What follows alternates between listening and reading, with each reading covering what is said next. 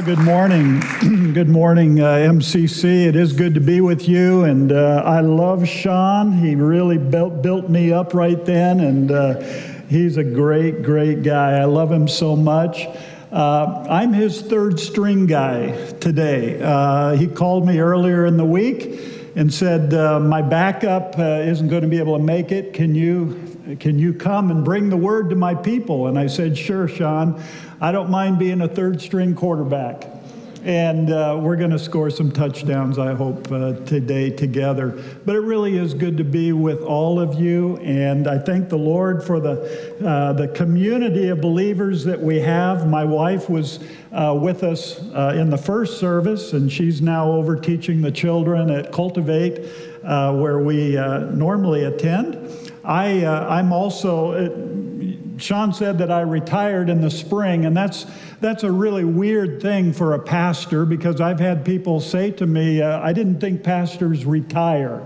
I'm really being retreaded. I serve as pastor care for about 27 pastors in the valley, so I get to encourage them and pray for them and fill in for them on occasion. So that's my ministry now. I also do a little craft business on the side for fun, but it really is good to be with you. I've been pastoring full-time for 45 years, married 41 years. We have 2 grown daughters, and but in those 45 years of full-time ministry, I've seen a lot going on in our churches. I've seen a lot going on in our communities, and I've seen a lot of messes. I've dealt with a lot of hurts and pains that people have had in their churches. I've seen people shot. I've been by the bedside of people mourning the loss of loved ones. I've dealt with people in our churches who are involved in all kinds of addictive behaviors. I've dealt with marriages that have gone south, and it's tough in the church and in our world. And so this morning I want to bring you a message about how do we bring broken-hearted, broken people to Jesus. And that's my goal. And I want to share this morning from a passage in Mark chapter 2, beginning with verse 1. So you can take your Bible, you can take your phone, whatever you use, and follow along, beginning in Mark chapter 2, verse 1. The Bible says, a few days later, when Jesus again entered Capernaum, the people heard that he had come home. They gathered in such large numbers that there was no room left, not even outside the door, and he preached the word to them. Some men came, bringing to him a paralyzed man, carried by 4 of them. Since they could not get him to Jesus because of the crowd, they made an opening in the roof above Jesus by digging through it, and then lowered the mat the man was lying on. When Jesus saw their faith, he said to the paralyzed man, "Son, your sins are forgiven." Now some of the teachers of the law were sitting there thinking to themselves, "Why does this fellow talk like that? He's blaspheming. Who can forgive sins but God alone?" Immediately, Jesus knew in his spirit that this was what they were thinking in their hearts. And he said to them, "Why are you thinking these things? Which is easier to say to this paralyzed man, 'Your sins are forgiven,' or to say, 'Get up, take your mat and walk'? But I want you to know that the Son of Man has authority on earth to forgive sins." So he said to the man, "I tell you, get up, take your mat, and go home." And he got up, took his mat, he walked out in full view of them all, and this amazed everyone, and they praised God, saying, "We have never seen anything like this." We've never seen anything like this. And if you're watching online this morning, we welcome you, and we pray that God would bless your hearts as well. This story about what went on a roof really always has attracted my attention. It's always been interesting. As a little boy, we had a garage out behind our house, and I used to just go up on the garage, and we had asphalt shingles on that roof. And I used to tear off parts of those asphalt shingles, and I used them as frisbees. And I threw them all over the yard. I threw them all over the neighborhood because those things are just fly forever. And I literally tore up the roof of my parents' home. Now, don't think me really all that bad, but I was just a mischievous little guy. And so being on a roof, and this story about this rooftop has some special meaning to me. But I want us to think about the context of this passage for a moment. It's fairly early in Christ's ministry. News was circulating around the community that there was a teacher, a healer, that was moving about. He'd already handpicked some of his disciples. He had already cast out demons. He had healed the sick. And his name was spreading. It was like a rock star. And people from the community and surrounding areas were coming to see Jesus. And the Bible says there was a huge crowd that had gathered around this house, and many scholars believe this may have been Peter's house that they were gathered at. Well, the Bible also tells us that there were some religious leaders there, teachers of the law that were gathered there, and it made sense for them to be there. They were doing what they were religiously required to do.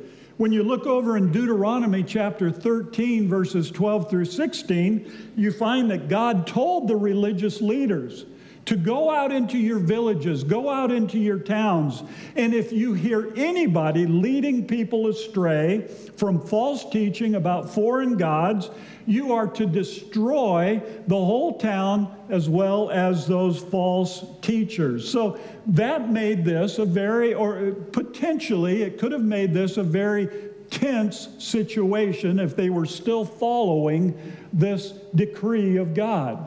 You can imagine if they were, the people there realized this was tense. These religious leaders were scrutinizing everything going on. But these religious leaders were curious, and so was this large crowd. And there were also 4 desperate men who were attempting to get their paralyzed friend before Jesus. And that's the part of this story I want to really focus on this morning. Here were 4 men who improvised. While the doorway was inaccessible, the roof was not. And so they very creatively looked at a way to get their friend up onto the roof. And the roofs in those days oftentimes were flat. They were made out of mud and straw and timber, strong enough to hold someone. They were places where the people would go in the evening to cool off. They were places where they would lay out their clothes to dry in the day. And so these men said, we've got to get our friend to Jesus, so let's go to the roof and let's begin digging. And I can imagine the shock on the people in the room as they saw the debris beginning to fall around them. And all of the things that were going above, it must have been quite a sight. And so I believe there's some lessons that you and I and this church want to learn today about how do we bring broken people to Jesus? How do we bring broken-hearted people in a broken world before a loving Savior? And so we're just going to look at this, and I've got 4 things that need to be broken. First of all, there needed to be 4 broken hearts. These 4 men had broken hearts, broken for their paralyzed friend. People don't realize how huge this was. A paralyzed man typically was an untouchable person. He was considered to have had sin somewhere in his life to cause this paralysis, so usually they were the castaways, but not in the eyes of these 4 men. They said, we have to bring our friend to Jesus. And I just want to say, irregardless of what we see going on in our society today, irregardless of the brokenness and the pain, irregardless of all of the issues that we struggle with, the decay of humanity, our hearts still have to be broken for people. Every time I've gone to a church to serve as its pastor, typically either the first week I'm there or even before I get there, I love to look for a hill in the community. I did that when I came to this community a little over 8 years ago. I went up to the hill up here where that water tower is, and I sat up there for a couple of hours so I could look out over this community of people. Because you see, I wanted God to break my heart. If He was calling me to serve in this community, I had to have a broken heart for the people that I was going to be ministered to and at places I was going to have to go. So I prayed for a broken heart. It's not natural to have a broken heart, because for me, I can have a very calloused heart. I can have a very hard heart. When I see the things that are going on in our society, and in particular the last couple of years, it's real easy for me to have a hard heart. Let me ask you a question. Is there a hill somewhere? Or is there a place? Is there a way for you to have a broken heart for people? In Luke chapter 19:41, the Bible says that when Jesus was preparing to enter the city of Jerusalem, knowing He was going to be crucified by evil men, the Bible said that He looked out over the city and He wept for what He saw. Does your heart weep at what you see happening around you and how it's destroying the lives of so many people? I've heard that in this church you've been talking about being a Jesus people. Is it possible to be a Jesus people but still not see the hearts and the needs and the hurts that people are having around us? The crowd in this story took no compassion on the paralyzed man. Did you get that? They didn't create a passageway for these friends to bring in their paralyzed man. There was no compassion given by this crowd. And it's sad, I have to say it, when people show up at the doors of our churches and they find that no one wants them there, or no one talks to them, or no one invites them to sit with them. I read of the pastor who dressed up one Sunday as a homeless man, and he sat off to the side of the front doors of the church. He bowed his head, he put a cloak over his head, and he waited, and he waited. Not one person from his church stopped to offer him aid or show him compassion. So when it was time for the preaching to begin in the service, there was a noticeable pause at that point in the service. And finally, the doors at the back of the church opened, and that homeless man walked straight down the aisle. And then to everyone's horror, that homeless man walked up into the pulpit, and he turned and he faced his crowd, and he just simply, without saying a word, began to read to them. Then he will say to those on his left, "Depart from me, you who are cursed, into the eternal fire prepared for the devil and his angels. For I was hungry, and you gave me nothing to eat. I was thirsty, and you gave me nothing to drink. I was a stranger, and you did not invite me in. I needed clothes, and you did not clothe me. I was sick and in prison, and you did not look after me." And they will answer, "Lord, when did we see you hungry or thirsty or a stranger or needing clothes or sick or in prison and did not help you?" And he will reply, "Truly, I tell you, whatever you did not do for one of the least of these, you did not do for me." They will go away to eternal punishment, but the righteous to eternal life. You see, your church, MCC, is at a crossroad, like all of our churches. And we have to ask ourselves, will our hearts remain calloused, or will they be broken? Are we open? Are we receptive to anyone who comes, regardless of their looks, their personality, their political persuasions? Will they be welcome? in this place. We have to have broken hearts. We have to have broken hearts out in the community everywhere we go. There also needed to be 4 broken egos. Not only should they have broken hearts, but they had broken egos. Here were 4 men attempting to carry their friend on a stretcher. At the beginning, there must have been 4 different ideas how to proceed.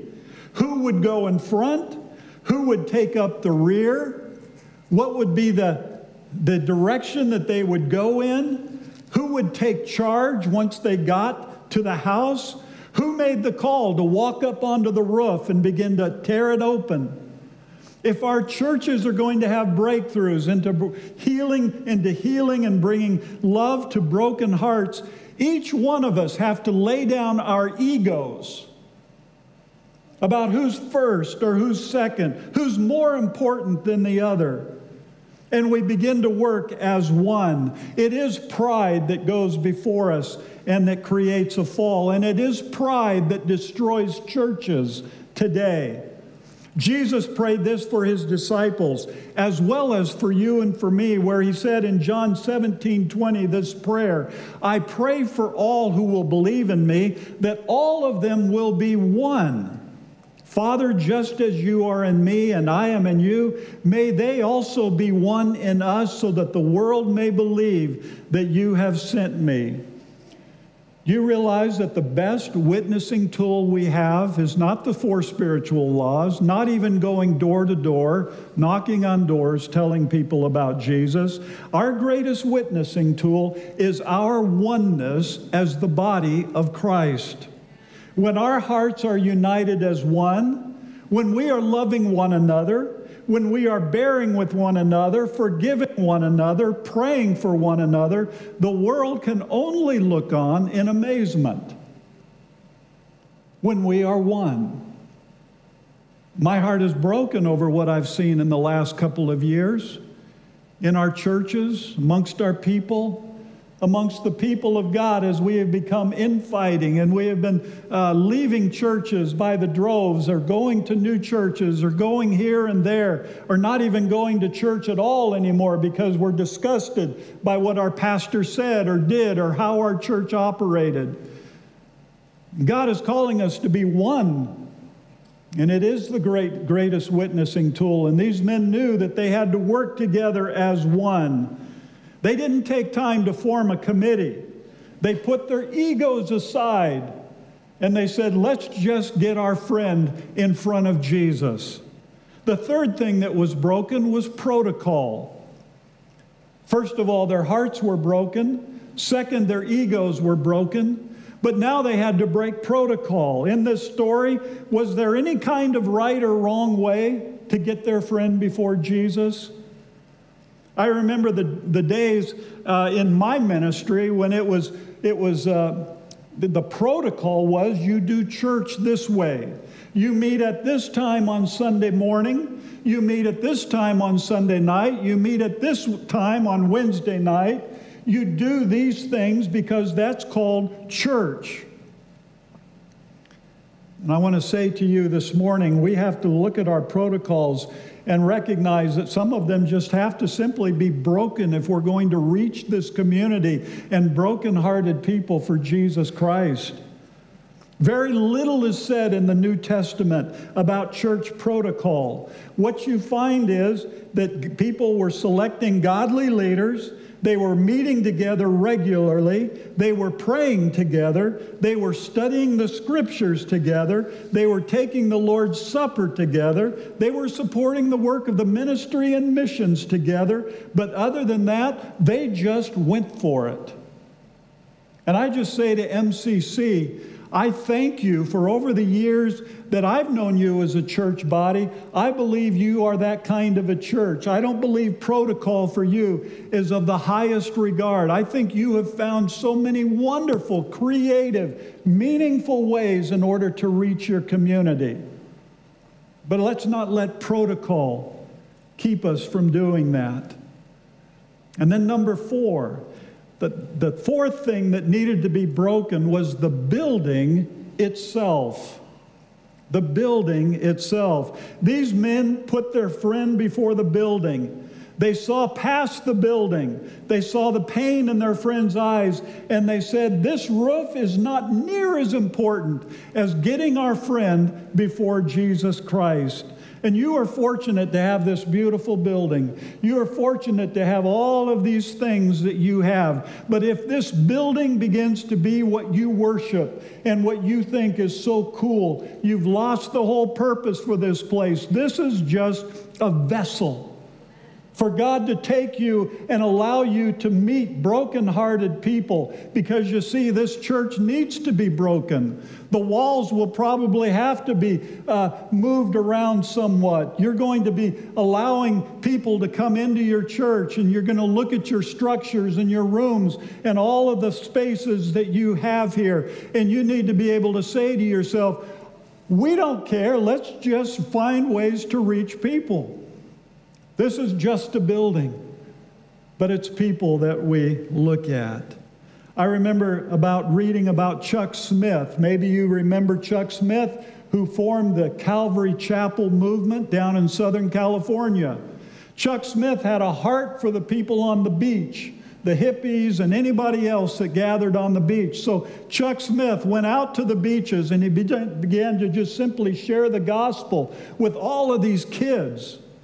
And they loved his heart so much that they began coming to his church. But there was a problem. His church had just put in a brand new carpet. And the leaders of the church and the elders of the church said to Chuck Smith, they said, there are too many kids coming, and they're barefooted, and they're messing up our brand new carpet. Can you talk to them about putting shoes on and making sure that they take care of this place?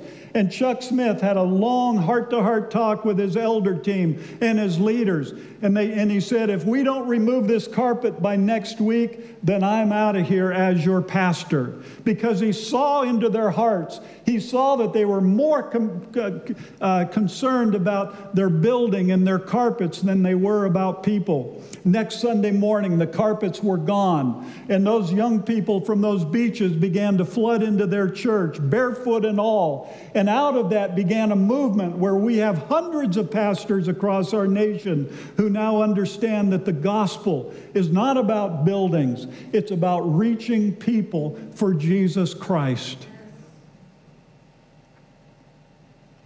Listen, there needs to be some breakthroughs, like in all of our churches. We all need broken hearts for the lost and the dying. We need broken egos, and we must put on humility. We need broken protocols and have the whatever it takes attitude, which I'm so glad you have. And we need to allow our buildings to be broken as needed to reach one more person for Jesus Christ.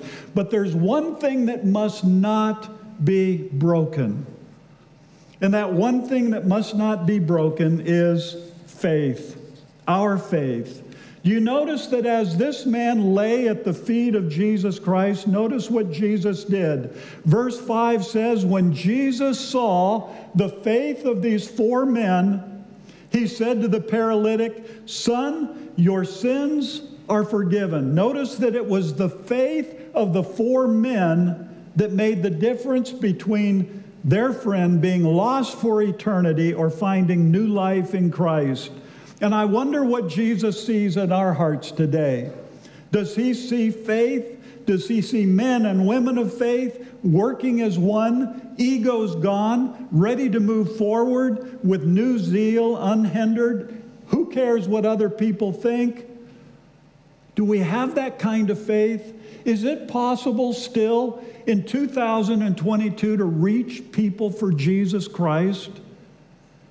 Or have we just simply given up? Have we simply said, it doesn't work anymore? People aren't going to come to church anymore. I beg to say the difference. I want to say to us this morning, I just think we need to get some broken hearts for the hurting. I think we need some broken egos. I think we need to break some protocols, and I think we need to make sure that wherever we meet to worship God, it's open and it's receptive. Because I think a part of that last statement in this verse where it says, we've never seen anything like this, came a partial, not only what Jesus did to the paralytic, but what these four men did for their friend. And I can guarantee you there are a lot of people around our society and in our world today that are saying, I've seen it all. I know what church is like. I've been there, I've done that, and I don't want it anymore. Could it be possible that MCC would be that church where people instead, when they come here and they begin to worship here, they would say, we have never seen anything like this. Isn't that what you want? We've never seen anything like this. That's the heart of MCC. That should be the heart of MCC. It should be the heart of Cultivate. It should be the heart of each and every one of our churches in the community. Let's not lose heart. Let's not lose faith. You say, how can I bring my friend to Jesus? Well, you can invite them. Did you know that the number one reason people give their hearts to Jesus Christ is because somebody simply invited them to a Bible study or to a worship service? The invitation is still there. Not only that, you can pray your friends to Jesus. You can pray for them. You can pray for them. You can pray for your fellow employees. You can pray for your neighbors around you. You can pray for your prodigal children. Prayer is still powerful. It's never lost its power. Pray your friends to Jesus.